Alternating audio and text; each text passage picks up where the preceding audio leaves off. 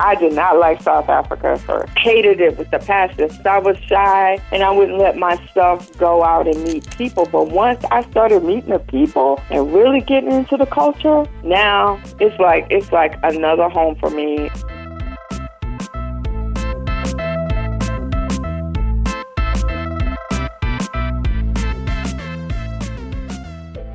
Hello and welcome to A Pixie from Kilmarnock, a program about the people, places, and history of the Northern Neck of Virginia. I'm your host, Pixie E. Curry.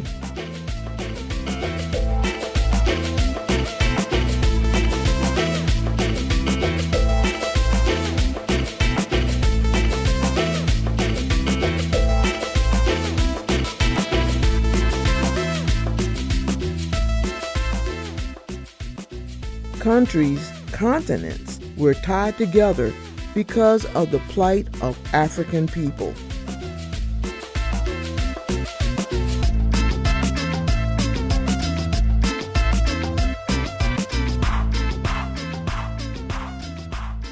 Here in the River City, the protests of the removal of the reminders of slavery and the Confederacy were ongoing.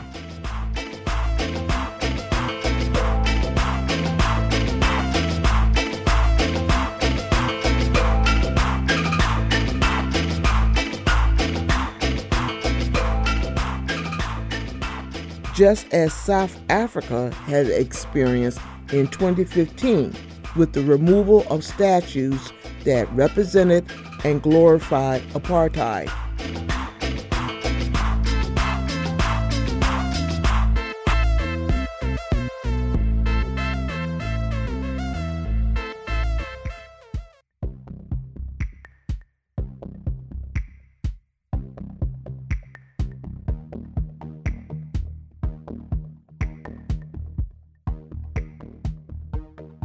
Growing up as a young resident of segregated Northern Neck of the Commonwealth of Virginia, where Jim Crow was a voting resident, many of the limitations, ordinances, gentlemen agreement, whatever were the norm, were observed.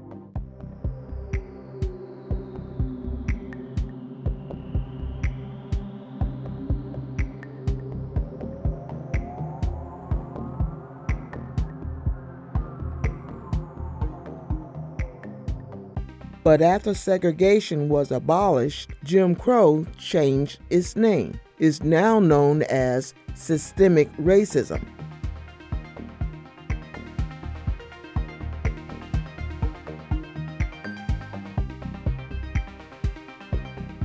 And it travels across cities, states, countries, and continents.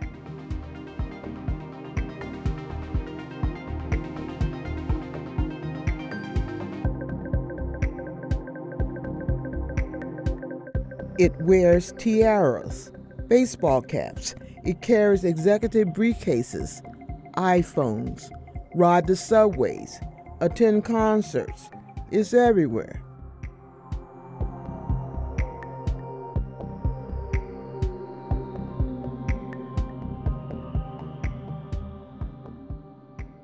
Enjoying the same privileges it has always enjoyed.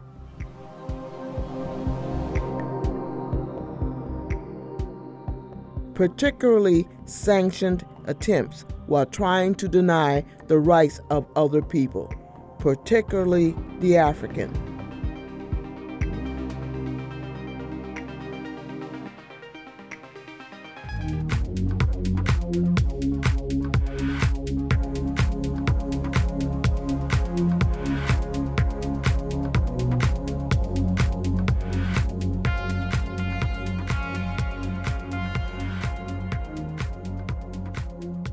I interviewed Dr. Dawne Y. Curry, who likes to be called by her nickname, Fluff, twice, by phone in April of 2021 from her home in Nebraska, and later that June of 2021 here in Richmond, Virginia.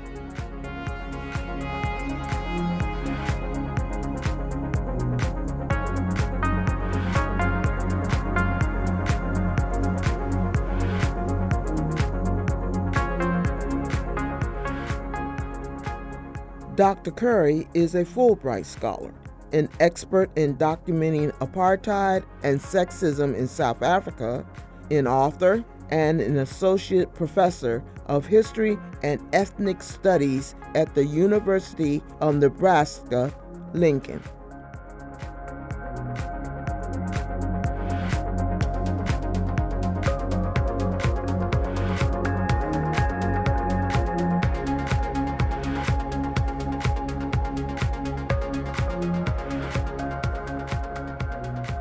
The first part is the phone interview from her home in Nebraska.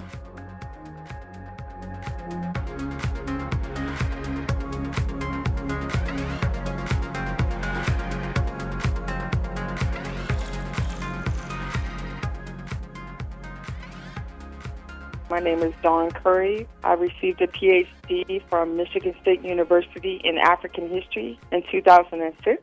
And Michigan State is one of the top schools for African history in the country. And it's also a school where Magic Johnson went to, and his family is from East Lansing. And so I always liked Magic Johnson, so that kind of drew me to the school as well as his reputation. I am an author of Apartheid on a Black Isle, Removal and Resistance in Alexandria, South Africa, which was published by Palgrave Macmillan in 2012. That was my first book. I had turned my dissertation into a book that examines Alexandria, which is a northeastern township in Johannesburg, South Africa. And I looked at its various forms of resistance from the 60s up to the 80s. In particular, I examined the 1976 Soweto uprising, which occurred because the government, the apartheid regime, which had been in power since 1948 under the Nationalist Party, began to impose Afrikaans, which was a Dutch-German derivative language, on all Africans in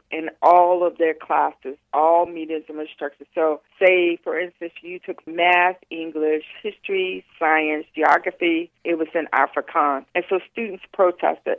So when I reviewed the literature, I had to find where I could contribute to the ongoing conversation. And I went online, the Truth and Reconciliation Commission, which was created by President Nelson Mandela in 1996, which gave victims of apartheid and the atrocities that occurred from 1960 to 1994 to tell their story and also hear the testimonies of those who committed acts against families in exchange for amnesty. Not everyone got amnesty, but anyway, I was reading these transcripts and I found out that people talked about how people died rather than how they lived. So in chapter 5 of my book, I talk about oral obituaries and how people talk about the mundane things, what they did, they were eating or they drank tea or the way they were killed. That led to future work in which I just focus on the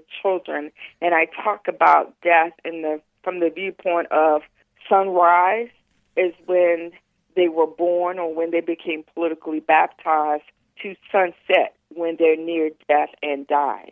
That interest in that, I was mostly focused on women, and that interest led me to my second book, which I am revising at this point, which talks about how were African women intellectuals during the segregation era, which is from 1910 to 1948. So this book deals with an earlier period, the period before the onset of apartheid. I want to get back to your writings because that is from you working in South Africa. I'm going to take you back home to the Northern Neck. We're going to compare some of the issues that you're writing about in South Africa. Your hometown? My hometown is Kilmarnock, Virginia. I give mad props to that because growing up on a back road and not having many children around at first until April Gardner and then the Mitchell and them moved in, I learned how to do a lot of things by myself and how to entertain myself and read. And my mother always made me take my school clothes off, sit at the kitchen table, do my homework before I could play. And honestly, I'm talking to you as a doctor today because of my mother, because she really instilled the value of an education on me. I always Well, I had thoughts of what I was going to be. I was really interested in Spanish, and I thought I wanted to be a Spanish interpreter. So I knew I was going to get a PhD, but I thought it was going to be in Spanish.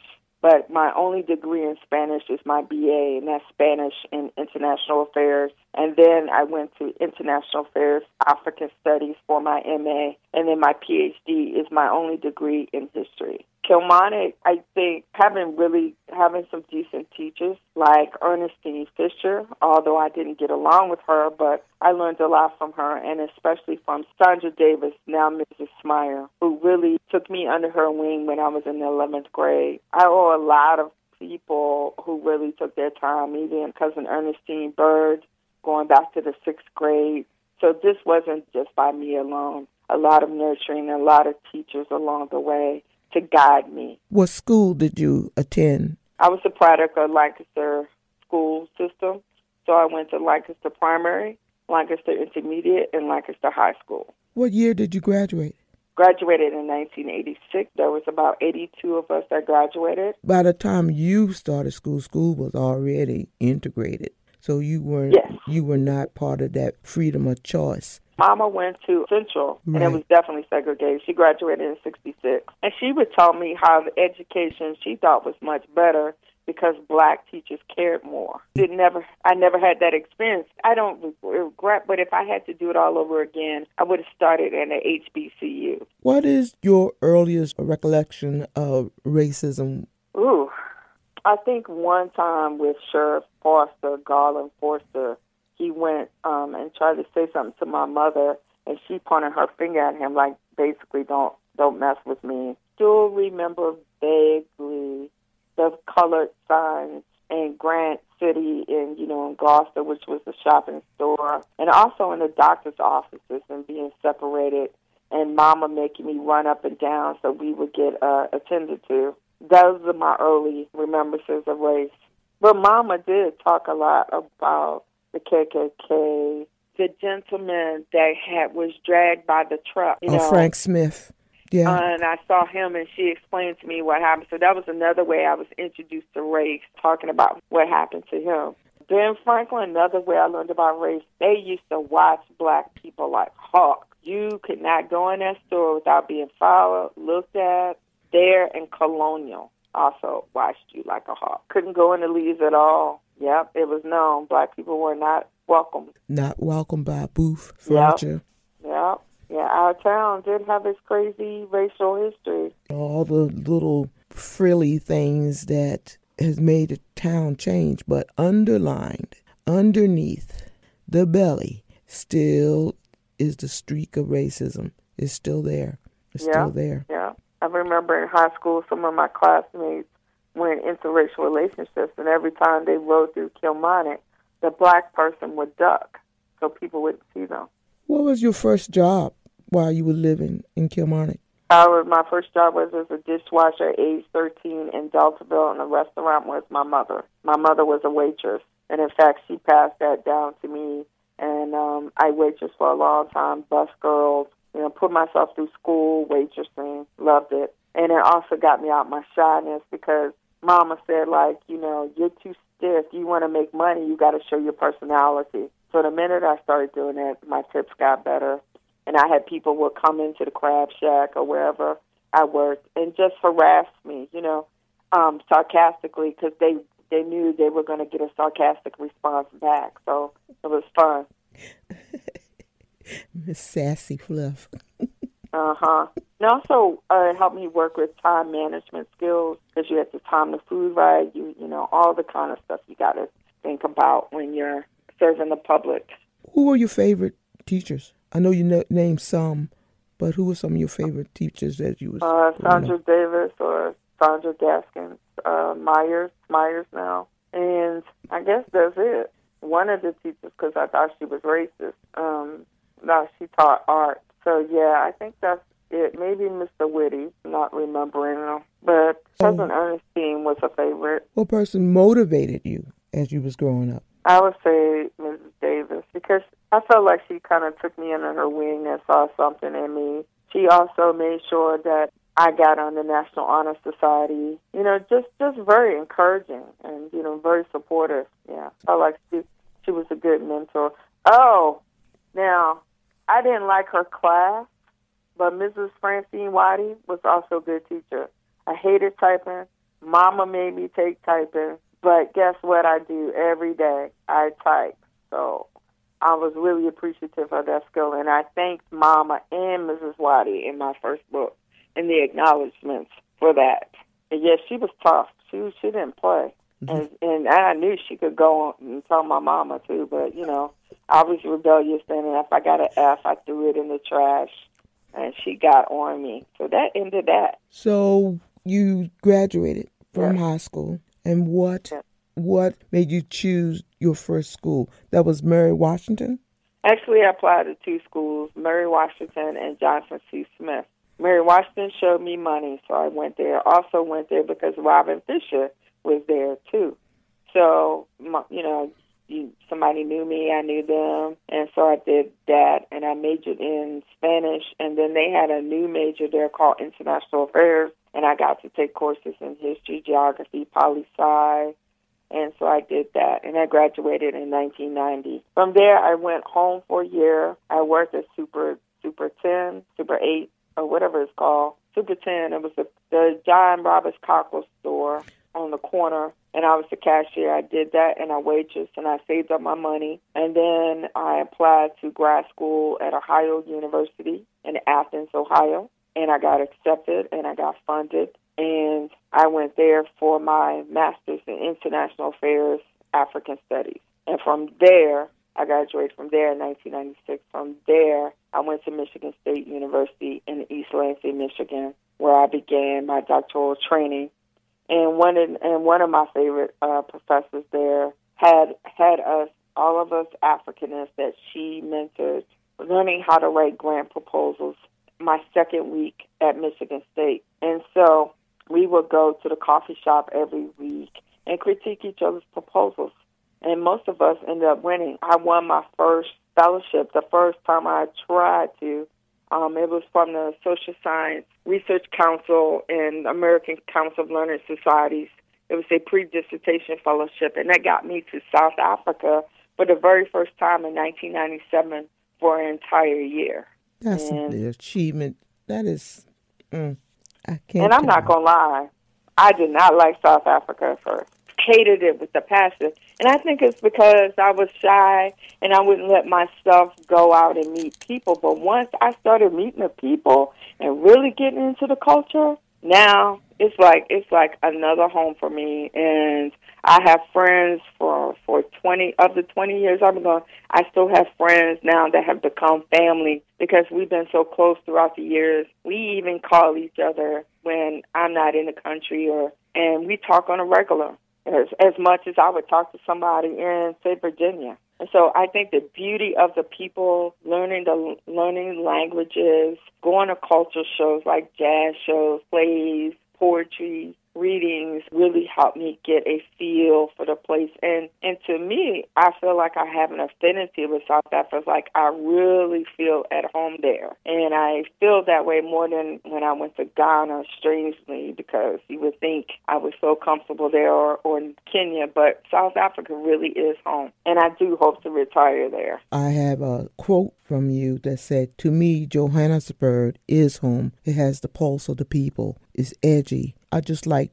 the humanity of the place. Being here serves my creativity as a scholar and a person. It's like the water in Virginia. It just stirs something in you."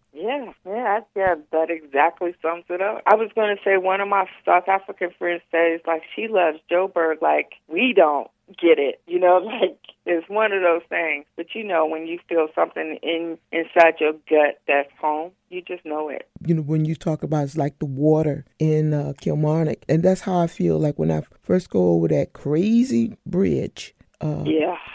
But it's the water. It just like, okay, I can breathe. I'm home. Mm-hmm. To you, Johannesburg is sort of a reflection of Kilmarnock? Yeah, it's a reflection of Kilmarnock, but it's also a deeper image of Kilmarnock on a different scale. But the fact that people greet each other. That's like hometown. You go in the store, hey, such and such, how you doing? You know how we are at home. Hey, baby. It's nothing flirtatious, nothing sexual. That's just the way the people talk to you. And you kind of get that there, too, because not greeting someone is considered an insult. And people take the time to have conversations with you. I feel oftentimes in the States we're always busy. Time is money. And sometimes we don't take the time to get to know people or to greet them and see how they're doing. So I think that South Africa it really helped me understand a lot of things about myself that I wouldn't have understood just being in the U.S.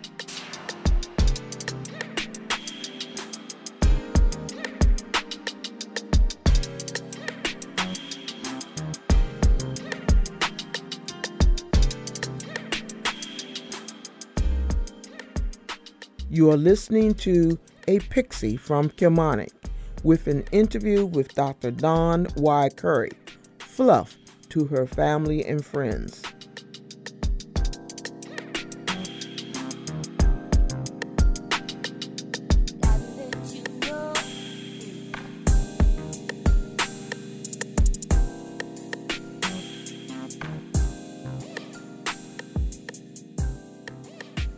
South Africa racism versus Kilmarnock racism. Can you compare it, or is it the same? Well, I guess the comparison would be like the end of the civil rights era and the end of the apartheid era. I was born in '67, so I was very young when the Civil Rights Act. Well, I wasn't born when the Civil Rights Act was passed. Apartheid, when that ended in 1994, and I went there in 1997, 3 years after it, I would say that the racism still exists. White people are still in control of the economy. You have a small black and middle class having most of the riches. And then you have a large population that is undersourced and underfunded. I mean, still a lot of similarities. During apartheid, the police brutality was right, just like it is in the States now, killing people, broad daylight, whether you take a video camera or not. A lot of that is still going on. Look at the George Floyd trial on now, and you got this man being put on trial for all the bullshit talking about he ate some drugs. Wouldn't nobody say they ate some drugs? Just trying to make him look like the criminal when he was just trying to breathe. Apartheid, reading all these stories, narratives about people being woken up in the middle of the night for a pass, which was an identity document that all Africans had to carry on their person to show that they were allowed to be in a prescribed area. So what the government did under apartheid, especially with the 1950 Groups Areas Act, was begin to create these racial enclaves. And so they were moving people out of the urban center because they wanted to make that white and put all the other races around the outskirts, which meant that Africans and others were further away from places of employment. So they had to pay for the government's policy of segregation. And so they only wanted Africans in the city to work and then go out at night. They even had a 9 p.m. curfew. If they had to look for work, they had to get a special pass for 72 hours to be in the city. I guess that here we got the Republicans trying to stop people of color from voting. They're coming up with these bogus-ass rules and stuff like that. I guess it's still white systemic racism that still connects these two countries, and it's still in existence today. Truly. Outlawing people giving you water if you stand in line. I mean, it's outrageous. I haven't lived in Kilmarnock for many a year. I haven't either, 32 years. But, there aren't a lot of opportunities in the county. You get a lot of brain drain, too. A lot of people leave and don't come back. I mean, look at us. Right. Is that one of the reasons why you left when you graduated? I mean, there was no question that you were going to go to college. Did you ever think about coming back to Kilmarnock? Wow. Yeah, no. Because every time the next move I made led me somewhere else. I'm living in Nebraska because they offered me a job. Did I plan on living in Nebraska? No. So I went from Fredericksburg. I used to go home every weekend in Fredericksburg and got my clothes washed, and I still kept my busing job at Captain George's at the time, turned into Irish Place, and I did that. Then after that, I applied to grad school in Ohio. And then from Ohio, I went to East Lansing. Then from East Lansing, went to South Africa. Then I ended up in Washington State for 2 years, which I did not like, and I got the hell out of there after 2 years. And then I came here to Nebraska. And I do hope to go back to the East, whether it's in Virginia or North Carolina. So I knew I wanted to do something else that was not provided by the county. So, yeah, I guess I did want to get out. So what reminds you of the Northern Neck when you're living away from home? What are some things that you might look for, or if you even do that, but all of a sudden maybe it's that vibe that you get? What are some things about Kilmarnock that lingers with you? Well, like I said, the community, everybody know everybody, the hellos, the greetings, being called by my nickname. I think that's really important. I have gotten on people that call me Dawne that normally don't call me Dawne because it sounds fake. I'm Fluff. I'm Dawne too, but I'm Fluff. I would say what I miss being in Nebraska that I got at home was fresh water, fresh seafood. That just a way to be able to be healed just by sitting by the water. I miss that, and that's something I definitely want to go back to. Oh, out here, everything is man-made, a man-made lake, not natural. I miss the opportunities to go to family reunions or go to pay my respects at funerals. Just miss some holiday events, because I typically come home twice a year. In fact, one time I think I was in South Africa more than I was in Virginia. To me, home will always be home because it reared me, it's still with me. And ironically enough, I live in Lancaster County, Nebraska. Ain't that a trip? Yeah. And they have phone numbers that will go 435 and 438. I'm like, whoa, this is too eerie. Yeah. So when I come to Virginia, I stay at my friend Linda Mitchell's and her husband's house in Richmond because they're 5 minutes from the airport, and I take my time. I don't go on Interstate 64 because I just want to absorb the beauty of Virginia. So I drive down 360, and I just take my time, and I look at the sky and the trees, and yeah, I just love that chill. I love driving all over. I take my niece and nephews on field trips, and so we go exploring all over. I think one Christmas I drove over 700 miles in Lancaster County and around with them, just going through different places. So I don't think I appreciated the scenery as much when I was growing up, but I definitely do now. It was such a privilege and an honor to be near the Chesapeake Bay, the Rappahannock River, and pretty much everywhere you go, you got water. It kind of renews you, and that's what I like about both places, as in Kilmarnock, as in South Africa, because I get renewed every time I go there. Know that feeling when I go on the roads that I always wondered about when I was growing up. Yeah, I do too. Yeah, I did that last time, went to Reedville, because I always heard about Reedville. Then I went there, I was like, oh my God, this is it? This is all Reedville is? One lane. I'm like, oh my God. But anyway, I can't remember going to Reedville. Yeah. Where did you used to hang out when you was growing up? Oh, shall I say it? Rice's, Crosby's, people's houses. And actually, honestly, I hung out with Mom and them in the yard because we would have house parties. Trudy and Lucille would come, and Linda and Helen and Heidi, and then we had Charles and Mary, and we just party in the yard and had our music, and it was fun at, cookouts. So I guess I spent a lot of time at home partying with my adults. Believe me, Rice's comes up by everybody, and that includes Dr. Elton Smith. He would talk about, I think before it was Rice's, it was called Hatchett's, Churchill Beach. A lot of people went to Churchill Beach. Mm-hmm. I was also down Joe and Rosalie's house a lot, too, playing with Lynn, playing Frisbee in the backyard and stuff like that. So many other people that had grown up or grew up or is growing up on the neck. And there's a certain as I say, spirit that's lives in us, but it's hard to explain where it comes from.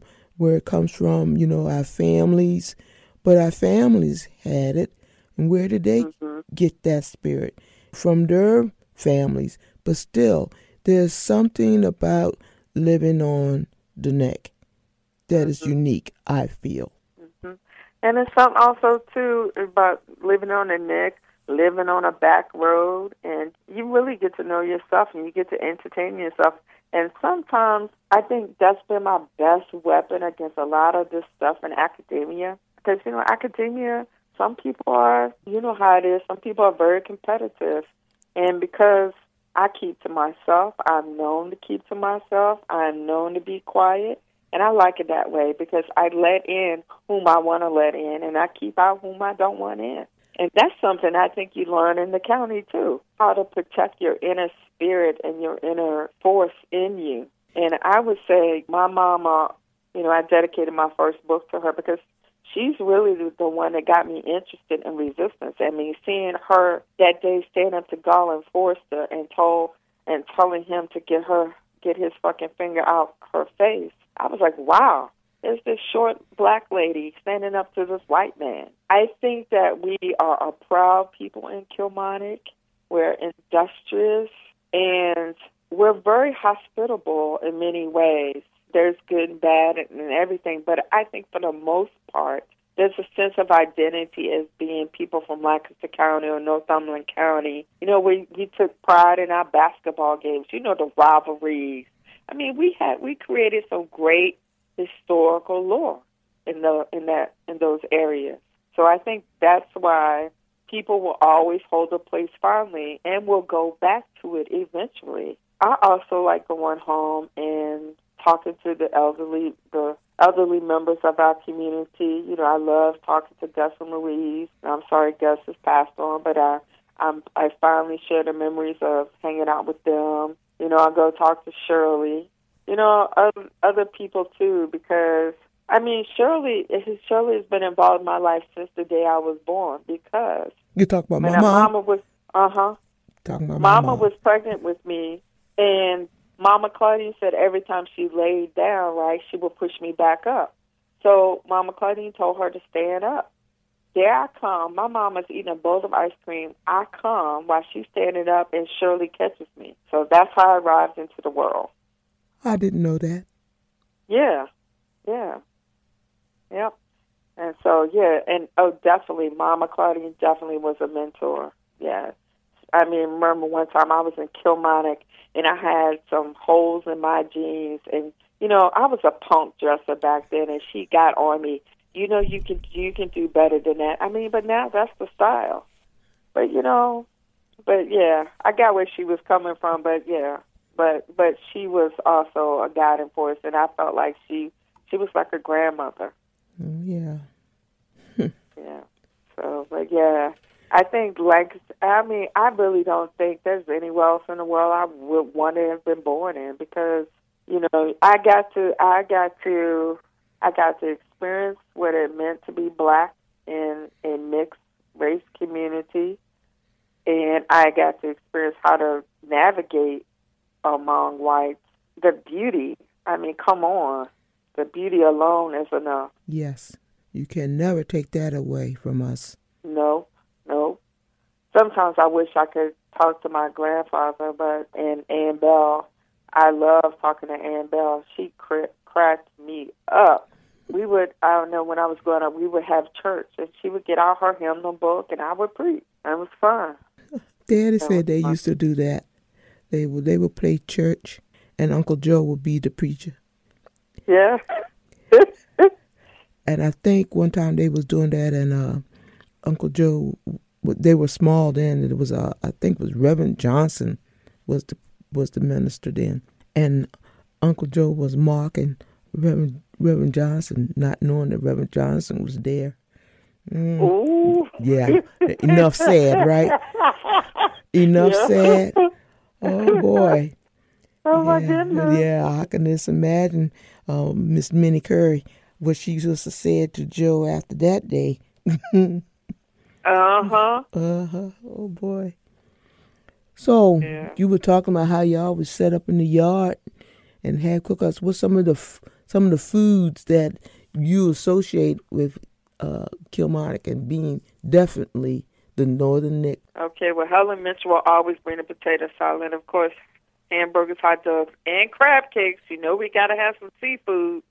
That's what you associate. Fresh fish, going down to Ray Pittman's, wherever that is, on Ottoman Road, and getting fresh fish. You don't get that in Nebraska. You know what I'm saying? So, yeah. I'm always talking about, it's like I need to be back near water, and my friends over here look at me like I'm crazy. But, yeah. The Northern Neck ginger ale and the soft shell crabs, too. Can't forget them. And I wish someone would open up Crosby's again, too. I mean, Crosby's chicken sandwich, I was going late night. On the white bread. There you go, with the special sauce and the grease be dripping, but that's all right. Oh, yeah. It was good. It was good. I heard. You're revising. What are you revising with your book? I'm revising certain sections of some chapters, and I'm going to have it all done by May 14th, before that, actually. And then it will take 5 to 6 months before it gets out. So it should be out November, December of 2021.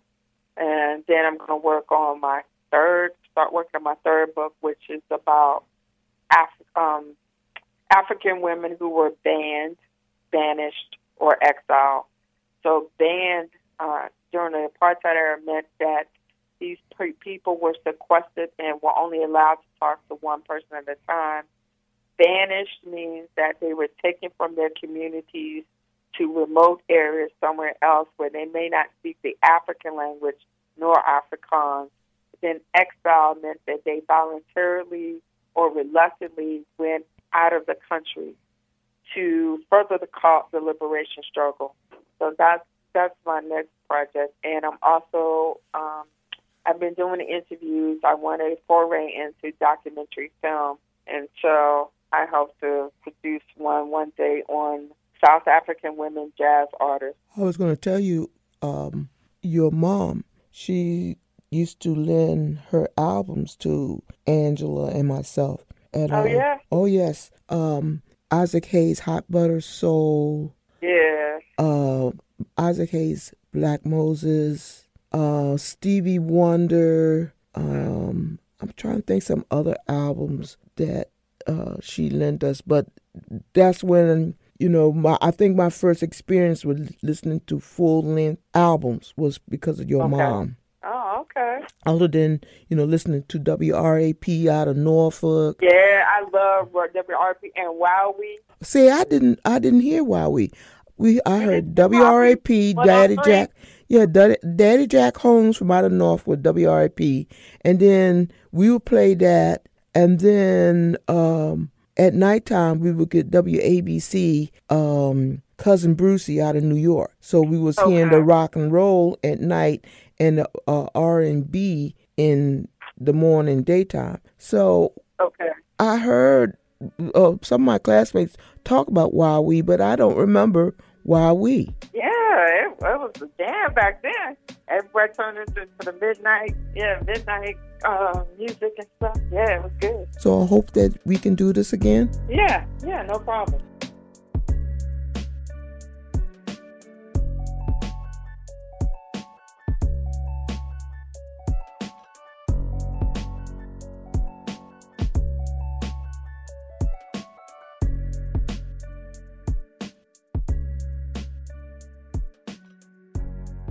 When they painted over the signs in different places in Kilmarnock that once said colored, you could still see the words.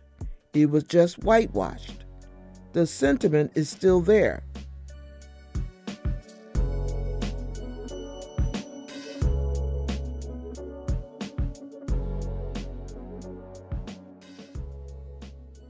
But we can hope it can be completely erased.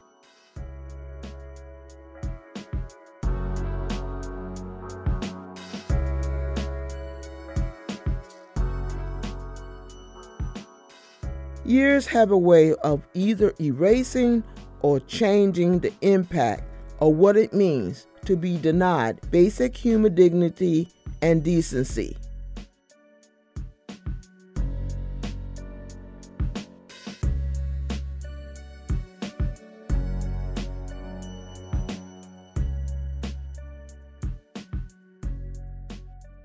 But history is not to be whitewashed. You have to acknowledge the real history of those who suffered in order for real healing to take place.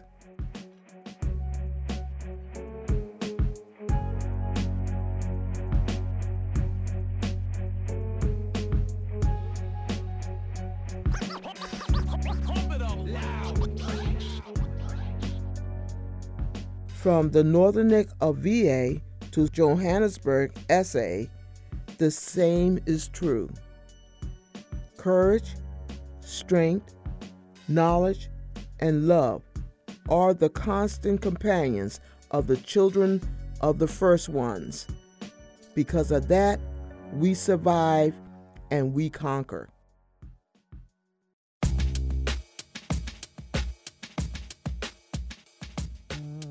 My second book is called Social Justice at Apartheid's Dawn: African Women Intellectuals in the Quest to Save the Nation. This is dealing with a time period in South African history from 1910 to 1948 that is known as the segregation era. It's before the era of apartheid, which was a more brutal form of oppression that lasted in the country for 46 years until 1994.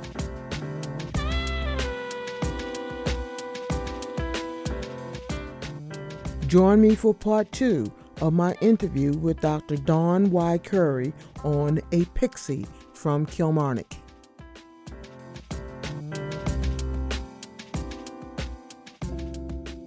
The music by Robert A. Hall. This is dedicated to the first ones and the strength they left behind. Thank you for listening.